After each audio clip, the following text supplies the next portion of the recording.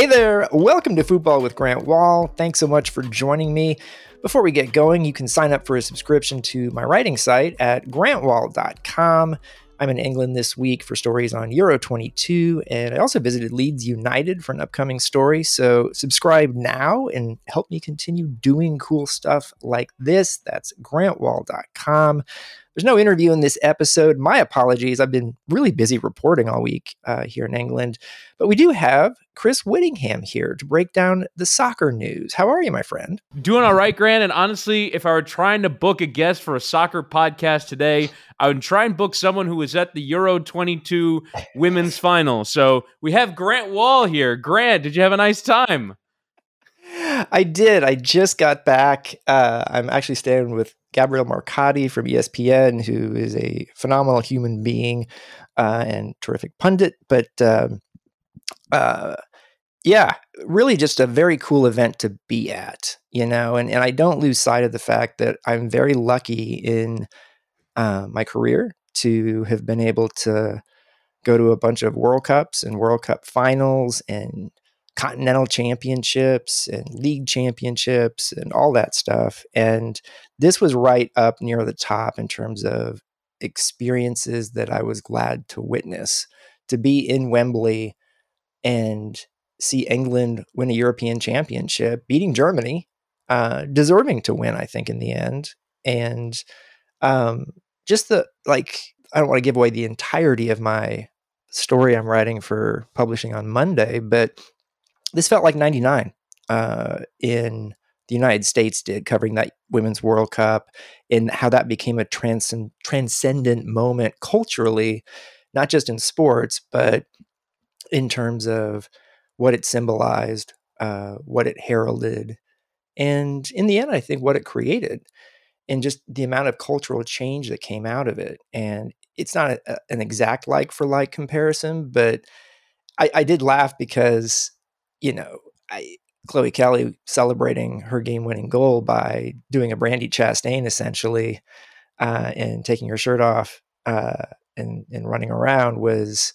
pretty great, because I had already sort of started pursuing this thought process earlier this week. And this country fell in love with their women's soccer team over the last month. And there were so many cool moments along the way, including some very good soccer. And it's a really cool thing to see happen, and I do wonder where this, where women's soccer in England goes from here, and how this changes things even globally. Club investment, it could be a complete game changer for the sport, which is really cool, I think. So, what were your views from watching the game? So my primary view of the game was this is an incredibly contested game, just in terms of the sheer physicality of it. There was a ton of physicality in the play. I thought both teams at times struggled with the occasion, just in terms of trying to play what I would presume be their normal way, and the occasion gets to them, and the other team trying to put them off gets to them. There's so many storylines in the build-up. There was England's striker situation. Ellen White starts again, but again, coming off the bench to score was Ella Toone, who's done that. I think they set a record in the European Championships for goals scored from the bench. Then you have Alexandra Popp getting injured in the warm-up for Germany. That was a huge miss for them. And the game had such an emotional up and down. And this is going to sound weird, but in some ways, I really hope that the England fans were super stressed out by that. And what I mean by that is, like, what I've heard in the buildup was, well, if the England men were in a final, I would be completely stressed out. I wouldn't be able to sleep. It's the end of my being. And in some ways, supporting a women's team can sometimes feel like a free hit, where it's, well, we've had fun. This has been a fun tournament. We've had a fun summer, but, if they lose, it's not exactly the end of the world. And I kind of hope that by the end of that game, there were a bunch of England fans that were incredibly stressed out, because in the first period of extra time, I thought Germany were going to eventually go on to win the game. They were the better team in that first period, and something happened in halftime of extra time. You rarely see this happen. You usually see at halftime of extra time, the game is going one way and it continues that way, or the game is going nowhere and we're heading to penalties. But something flipped in that second half of extra time. They get the goal, and then an incredibly professional killing off of the game as well, where you saw an England team just completely know how to handle that situation, handle a big occasion, which I guess is probably cosmically hilarious given how England have handled big occasions on the men's side for 56 years since they won the World Cup. So it was, like you said, you feel something really big reading Susie Rack's game report and talking about how the scene was outside of the stadium, how in some ways this was the culmination of people who have supported the women's game in England, which presumably has been going on longer than the last 7 years. There are people who have put their blood, sweat, and tears to get anything going in this sport, in this country, and they now have a destination moment. You hope it challenges other big European nations to put even more into the women's game. You hope it drives women's football more in the day-to-day conversation in what is one of the biggest soccer-mad countries in the world. So much to take from that occasion.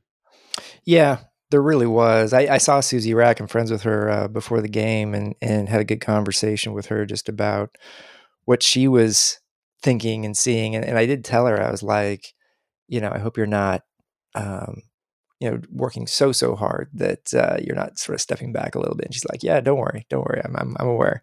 But I would say this too, there was a collective sense of dread in that stadium, thinking this was going to penalties because during extra time, there was just a really tense vibe where there were 87,000 people in there. That was a full stadium.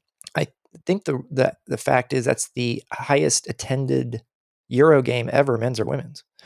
Yeah, and I believe they said on the broadcast as well that it's the biggest crowd for an international tournament final since the 99 World Cup, which is, I guess, another bit of symmetry perhaps you can use in your piece. Very good stuff. I like that. And so I do think you're right in that in the second half of extra time, England, something clicked and they started being dangerous again. But I still wasn't sure they were going to score anything. I thought we were going to penalties. And there's such a collective angst in this country of England about penalties. There's also a collective angst about Germany and what they do in the end. And so I do think it was a good thing for England that it did not go to penalties. I just think that could have been a problem for them. But the subs, the depth, as you say, like for England, just so impressive to the point where you do start asking, should some of these players be starting? But the game changed the first time, I thought, when the subs came in Toone and Russo. And, Ellen White, I'll take Russo over White any day of the week, to be honest. But then again, you could also argue, the 2 goals today were scored by subs for England. You could argue that their coach, Sarina Wiegman, had it right, that like we want to be able to bring on quality players and really put teams away. And they did that several times in this tournament. And I thought it was also interesting, England had the same starting 11 in every game of the tournament. Wow. And you don't see that basically ever. Usually you're going to pick up card suspensions, injuries, all sort, form changes, all that stuff. And they really had a remarkable consistency throughout this tournament. So you look at the history of England's women's team and like for years and years, I always wondered, like, why aren't they very good? Like they never got to a World Cup semifinal until 2015, and they got to the semis again in 2019. They had never won the Euro. They didn't even qualify for the World Cup in 91, 99, 2003. And so Andy Markovitz, who's been on this podcast, my friend, the professor at Michigan, has done some work on this and academic work and pointed out that like in the biggest men's soccer countries, women's soccer has had a much harder time breaking through than in the United States or in Scandinavian countries. But like England, Spain, Italy, Germany to an extent, definitely Brazil and Argentina, women's soccer's had a really hard time getting through. And there's in England in particular over the years there's still a lot of the men's soccer culture here, just very notorious, especially on social media now, of denigrating the women's game. And I'm very curious to see where that goes from here. I hope it goes away. Yeah, I hope that a bunch of fans of European men's football enjoyed a summer tournament in which the women had it completely to themselves, and they just got to enjoy an amazing tournament and a great occasion in which everything about it seemed big. The quality of the play seemed big, the size of the crowds in the final, at least. And hopefully, next time around, if there's ever another women's Euros to be hosted in England, all the big clubs, men's clubs, recognize, hey, we want to have that in our stadium. We want to have some big crowds because we know that the place can get filled if we have England in and hopefully other teams in. But I do sort of hope that this leads to that added influx of resources, because the answer has always been right there. It's just interesting care. And unfortunately, women have kind of had to beg and plead for almost charity in a way. But and Kate Fagan, who hosts a great podcast in the Meadowlark universe called Off the Looking Glass, she's basically made the argument now that it's no longer about, is there some charitable billionaire that wants to step up and, you know, give a charity case to women. I think now you can make a pretty cogent argument that there is economic opportunity in women's sports. When you look at the ratings for women's sporting events in this country, certainly the Women's Euros in the UK drew enormous viewing figures. When you have 90,000 fans in, there's certainly an opportunity to make huge money on ticket sales. When you sell out a lot of the stadiums throughout these Euros, there's a lot of money to be made there. Sponsorship opportunities. This is now an economic opportunity for a lot of these clubs. And you'd have to imagine that now a lot of clubs, hopefully in England and in other places, will look at what happened here and see that it was really only Chelsea, Arsenal, and Manchester City have been the big three in the Women's Super League. And today, Manchester United had a really big impact in some ways, while Manchester United have been playing a little bit of defense against their women's team. Not quite to the Liverpool level, but a little bit of defense against their women's team fully thriving. And maybe every single dollar doesn't have to go to funding the next transfer into your men's team. Because that really is, if you think about, for example, like what's happened this summer with Barcelona, it's every single dollar goes into, can we get a striker in that can score us 20 goals next season? Like, that is the focus of every dollar at every big club in Europe. And maybe there can be a slight recalibration of those resources to where maybe for a 20th, a 30th of the price, you can go and find the best striker in the world for your women's team and grow it there and increase their wages because it's deserved, and grow the level of women's sports because the opportunity is there to grow fan bases, to grow, in some ways, you know, there are a lot of Manchester United fans. Maybe that market is fairly tapped on the men's side. Maybe there's some women's fans to be found somewhere in the world, and there are untapped economic potentials here. And so that is the hope, is that as big women's sporting moments happen, there is more of a chance that there is investment down other levels of the game. Totally agree with you on all of that. And I think what we're going to start seeing in the coming years, we're starting to see it a little bit now, is women's tournaments, women's competitions are going to be separating from the men's when it comes to selling the television rights, when it comes to selling sponsorships, when it comes to not just having, you know, kind of like the Women's World Cup television rights have always just been a throw-in when somebody buys the rights for the Men's World Cup. And whenever it has been the case that the women's sponsorships and rights have been broken off onto their own, they end up making a lot more money moving forward. And so you're going to see that, I think. And I think it's great. I think it's overdue, but you know, this country here, England, is going to be a place to watch where, like, do they decide that they want to be far and away the best women's league in the world? Because they could if they wanted to. If the investment is there, they're already sort of on their way toward that a little bit. I will say, I don't think an English team has won the Women's Champions League in a long time. But, you know, so you've got that going on. And I think the rivalry actually between England and the U.S. women's team, I hope that continues to grow, because that was pretty fun in 2019 in seeing the British tabloids like going after Megan Rapinoe and Alex Morgan for Smack Talk.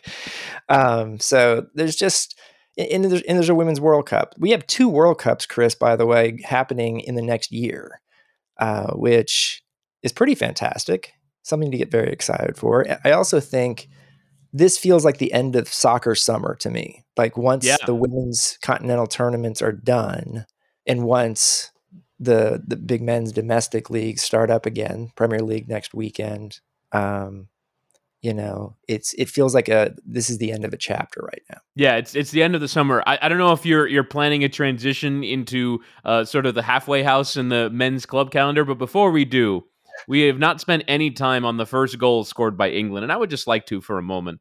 The ball that was played by Kira Walsh for that Yes. goal was absolutely incredible. I saw somebody on Twitter describe it as Route 1. My friends, that is not Route 1. That is a perfectly placed pass directly into the run, and Ella Toone scoring in that situation with that particular finish.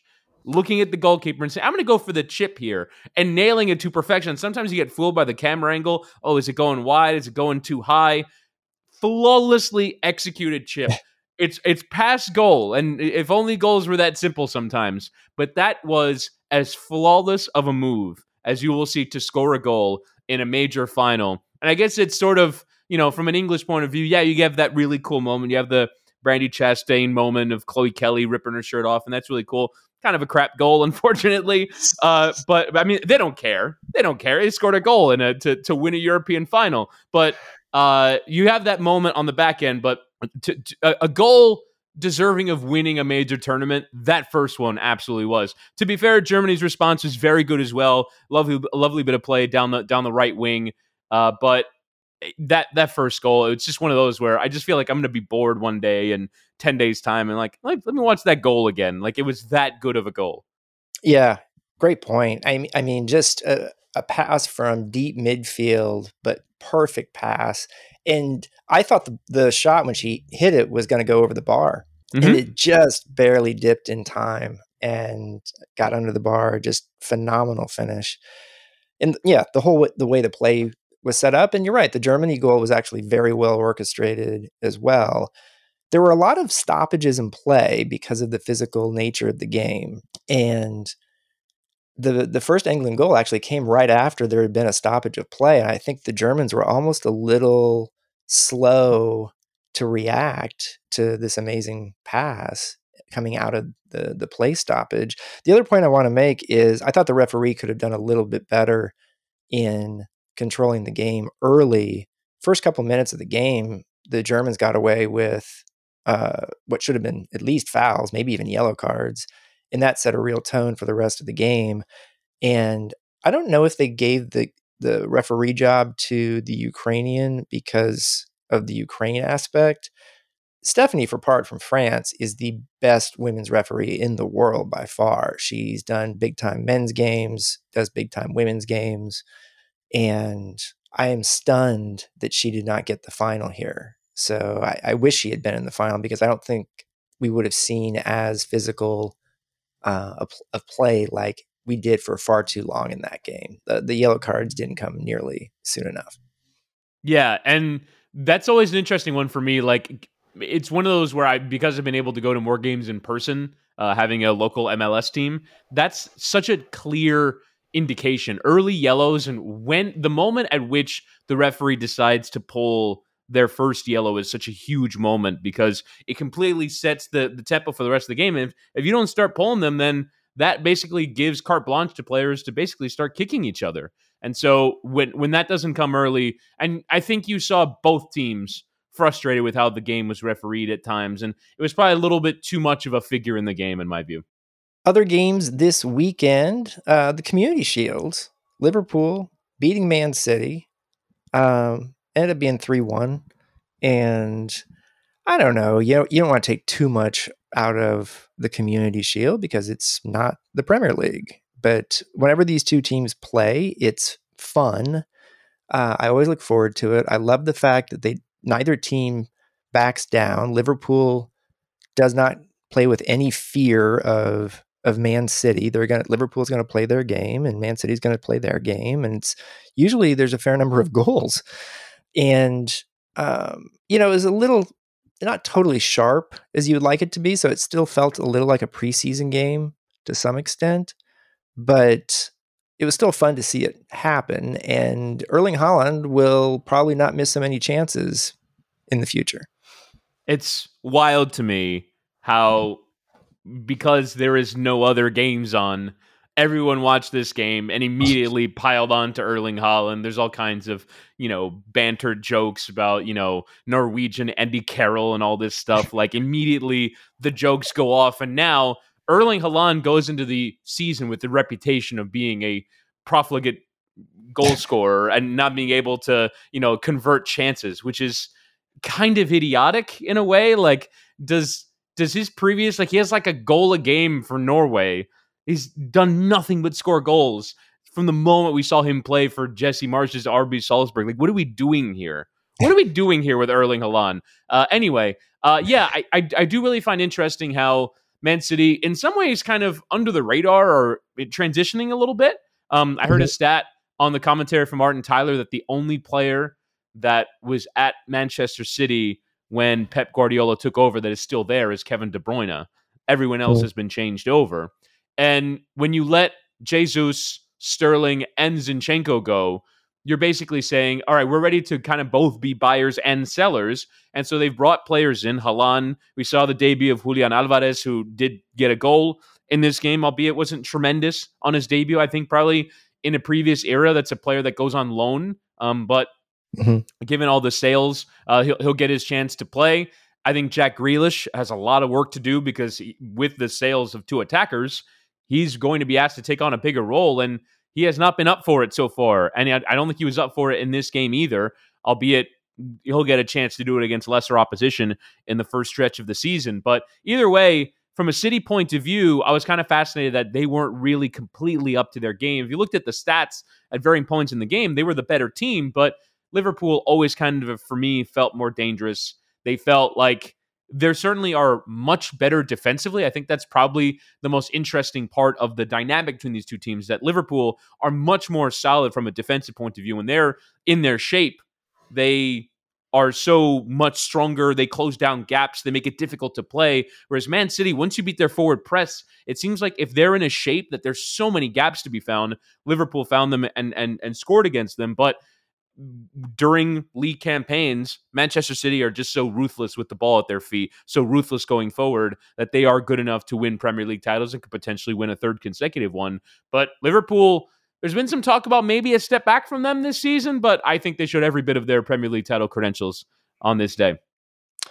By the way, my first reaction to seeing Trent Alexander-Arnold in this game was, Trent is jacked. Has he been doing the Leon Goretzka in the offseason, or what's going on there? You know what? I didn't notice it. I'm now kind of kicking myself. I have to go back and watch the tape because no, I did not notice that Trent Alexander-Arnold. I think there's another player where like all the reporting was, wow, this guy looks so much bigger now. But no, I did not notice that. But it was just good to see again. Also back are beards. So Klopp's beard is thicker than it was. I was watching Roy Keane on the studio show, has this like mountain man beard. It's like summer. It was like 105 degrees here a week ago. What are these guys doing? James Miller had a bigger beard than he used to. You're still in vacation mode. Vacation mode is all about like I'm not clean shaven anymore. By the way, what was the experience like of getting to watch a game with Roy Keane on punditry? I'm kind of jealous. We never get that experience over here. He wasn't angry. I was expecting him to be angry. Maybe because he's Roy Keane. I see these clips every once in a while from stuff he says on UK television. But no, he was almost kind of wise old man mode in this game. And so, I interviewed Roy Keane once in 2003 when I was over in Manchester doing a story. And he was in a phase when he was, I think he said publicly he was starting to see a therapist to deal with his anger stuff. And it was like a very interesting, very subdued interview. I was a little bit like, this isn't the Roy Keane I've heard of. So. Yeah, it's a bit of like, obviously Roy Kent and Ted Lasso as some real influences, but like you always expect him to be flipping chairs in the dressing room and screaming at people and getting people's faces and injuring people. But I mean, you're not always that guy. And so I feel like Roy must get that a lot. It's like, oh, I expected you to be angrier. That has to be kind of like an unfortunate way to live sometimes. Where it's like, be more angry, please. Roy Keane does have a pretty good. Is he on Twitter or Instagram? He posts like some sort of like un-Roy Keane like stuff. I think he has fun with it. But I don't want to talk too much to give away too much about my Leeds United visit. But it was so awesome seeing and sitting down with Jesse Marsch, Tyler Adams, Brenden Aaronson, talking at length. By the way, tremendous goals from them in their friendly against Cagliari today. Brenden Aaronson in particular had an assist for their third goal to Patrick Bamford, a little outside of the boot ball, threw ball in behind, and Leeds looked pretty good in that game. 6-2, I think, maybe in the end. Yep. Aaronson, I didn't see the game. I saw the highlights of the Trivela assist. Very Michael Laudrup of Brenden Aaronson. That's my new comparison of Brendan's game. But I just talking to Jesse a little bit this week there, like Aaronson and Adams have gotten a very good reception inside that team. The response from the Leeds team is basically these guys are good. And it looks like they're probably going to start. Very exciting times. I'll be following Leeds United frequently all season long. But otherwise, what else are we going to talk about? Slonina? Yeah, Gabriel Slonina going to Chelsea. Reported $15 million fee from Fabrizio Romano. This is one that's been talked about for months now. There was the let him go to Real Madrid for 3 cents offer that the agent was pushing for, and then it gets done for $15 million. Now the loan army is not as much of a thing as it used to be, so Chelsea can't just stash him away for 4 years. So this is clearly with intent to at the very least sell on the player soon or use him. He'll be on loan again to Chicago Fire to finish out this season, but it's a really big deal, especially for a Chicago Fire team that I believe have another goalkeeper that's coming through. I think his name is Chris Brady, who's played with the U.S. youth national team. So maybe they just produce another one of these. It's a big boon for them because you get a lot of allocation money through the door to help build their team. Chicago are certainly an area that should be producing a lot of talented young players. They did it, and now they're getting a bunch of money for it. I don't think we should. I think a year ago, 18 months ago, an MLS player going to Chelsea for $15 million has stopped the presses. And honestly, it's sort of a sign of growth that it wasn't really that big, at least sort of in my sphere, but it's still a huge move for him.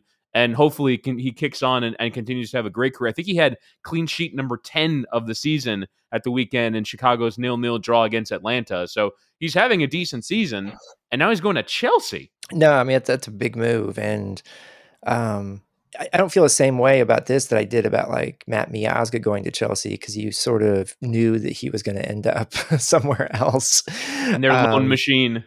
But Slonina, and also too the fact that he's made this decision public that he's going to play for the U.S. instead of Poland. He's made some big calls. It's a big year for him, and he's still a very young guy. He's what, 17? 18. 18. So, pretty crazy that the talent development is going this way. But I'm very curious to see how much of a role he gets with the U.S. national team in the coming years, because we're starting to see now more options and more U.S. goalkeepers coming to England. It really is a trend now. And even, going to see the guys at Leeds United this week, all of them were in Germany or the German equivalent of Austria. And, there's, it's funny because Tyler was asking me are you going to see Chris Richards too? And because Richards just signed in England with Crystal Palace this week. And so England in the Premier League and the Championship, there have been some Americans there in recent years, but it really declined. And now it's kind of going through a rebound, a renaissance. Yeah, the Championship in particular, there was a a game with two U.S. internationals in it with Middlesbrough and West Bromwich Albion on Saturday, and Zach Steffen had a pretty good game, and all reports are that Daryl Dike had a very good game for West Bromwich Albion as well. So, I always look forward to shout out to the Scuffed podcast. They do a great thing on either a Friday afternoon or a Saturday morning where they tweet out, they call it the playbill, which is all the Americans abroad, and you get a full sense of where everyone is going to be. And yeah, there are a lot of players right now in the championship that are getting minutes that are kind of focal points. And the goalkeeping situation in particular, I guess in some ways, the Slonina transfer is not a huge headline because American goalkeepers have always been trusted abroad. There have always been teams that bring them in and they like them, and great athletes and all the traditional stuff going all the way back to Tony Meola in the 90s. But I think it's always outfield players that draw us the headline. And that's where, if you're looking at this one particular club, Chicago Fire, they have a player in Brian Gutierrez, who I think is having a pretty solid season. I think he's only 19 years of age, who is worth keeping an eye on. And we think about some of this stuff from a global standpoint, just in terms of like, what is MLS's role to play in the global market and sending players over? But I think some European clubs are like, well, what's each individual club's ability to produce players that are ready for our level? So, like, for example, Philadelphia Union and FC Dallas now have the credibility to go into the market and say, here's one of our players. You can trust that he'll be pretty good. Brendan Aronson went over and has been pretty good, and Mark McKenzie's been over and has been pretty good, and so on and so forth. So each club has to prove their own credibility. It was actually interesting that a club like New York City FC couldn't quite get that done with Tati Castellanos. Maybe Castellanos have to go over to Spain and play well before maybe some clubs trust that City Football Group are producing good players in New York as well. So the fact that Chicago have gotten one of these over the line now kind of increases their credibility because they're in a national or international headlines associated with selling a player to Chelsea. And maybe the next time they go into the market, people will trust that Chicago Fire can do this. Yeah, no, it's a great point because, Brendan Aronson wasn't at Salzburg that long, and obviously he improved at Salzburg, but like they end up selling him for a much larger fee than Salzburg paid for him, in part because I don't know if like people thought because he's MLS that they were sure he was going to be what he is. And it's just a very interesting phenomenon. Sacramento Republic has made the U.S. Open Cup final. We had Todd Donovan as an interview guest last week. And they win on penalties against Sporting Kansas City and have a chance now to become the first non-MLS team to win the U.S. Open Cup since 1999. First non-MLS team in the final since 2008, I think. And this is just a continuing really fun story. Yeah, and I really hope that, or I really wish that this game was in Sacramento. This final was in Sacramento right, rather than Orlando. It would have been really cool for an MLS team to go into that stadium and have to beat them on their patch in a final. But either way, the game was really interesting because Sporting Kansas City had more than their fair share of chances to go and win the game, but they didn't. And so Sacramento take them all the way into penalties. And this could be a really huge moment for American soccer. Anytime this happens, there are always the renewed calls. I saw Rodrigo Lopez, who plays for Sacramento, the renewed calls for promotion and relegation and the chance for some of these teams to have a real go at Major League Soccer goes again. A chance for USL representation in the CONCACAF Champions League, which would be enormous for this league that has done so much from a positive point of view to grow as a second-tier league. I mean, I don't think we've even talked about, I believe a USL club sold a player for more than $1 million to Europe. I forget who.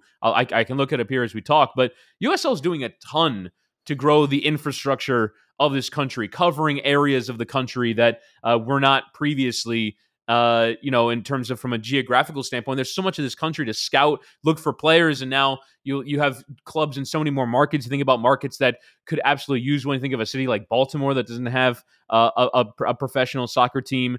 USL has done so much, and so to have their moment in the sun here in a cup final, if they can go and win it, participate in the Champions League, it'd be a huge step forward and hopefully continues to grow that league because some of the MLS 2 teams that frankly help provide it some stability are now being phased out, moving into MLS Next Pro. So this league is going to stand on its own, and it's got enough good clubs to do it. And hopefully it's not just the carrot of Major League Soccer that allows some of these clubs to grow even further their achievements of their own and winning league titles and selling players either to MLS or to Europe or to wherever that can help grow that league. And that's why this is such a huge story. Yeah. And also, too, the added element that literally MLS announced that Sacramento was going to be in the league, and there was all this fanfare. Ron Burkle pulls out. And now I think it's pretty unlikely that they're going to end up in MLS. And so, not impossible, but unlikely. Seems like Vegas is going to get the 30th spot. Right. If you think about those West Coast markets, I mean, San Diego is another one. There's a new stadium being built on San Diego State's patch that is another shout to get another Major League Soccer team. So, and even Phoenix in some respects. You think about what they've done in USL and their potential as a market. They're a bigger market than Sacramento. You feel like that'd be a good market for soccer if they can get the right owner. They seem like they're a well-run club in Phoenix Rising. So there are probably 3 West Coast teams that you'd probably pick over Sacramento, which is harsh because Sacramento was one of the originals to do this at USL level, draw big crowds and get mainstream media attention and, win things that, galvanize the community behind a soccer team that wasn't an MLS team. And yet they just haven't been able to find, unfortunately, that's just how the system works, the rich person that can get them to the next level. But maybe they can reestablish themselves in the minds of American soccer powers by winning a trophy against a bunch of MLS teams who have beaten five MLS teams, I believe, on their way to winning the final if they can do it in Orlando in September. Yeah, very impressive run. Can't wait for the final. I think that tournament is getting bigger and bigger every year, as it should be. Chris, thanks as always. Thanks, Grant. Thanks for listening to Football with Grant Wahl. You can now sign up for a free or paid subscription to my newsletter at grantwahl.com. The best way to support my work is by taking out a paid subscription. See you next time.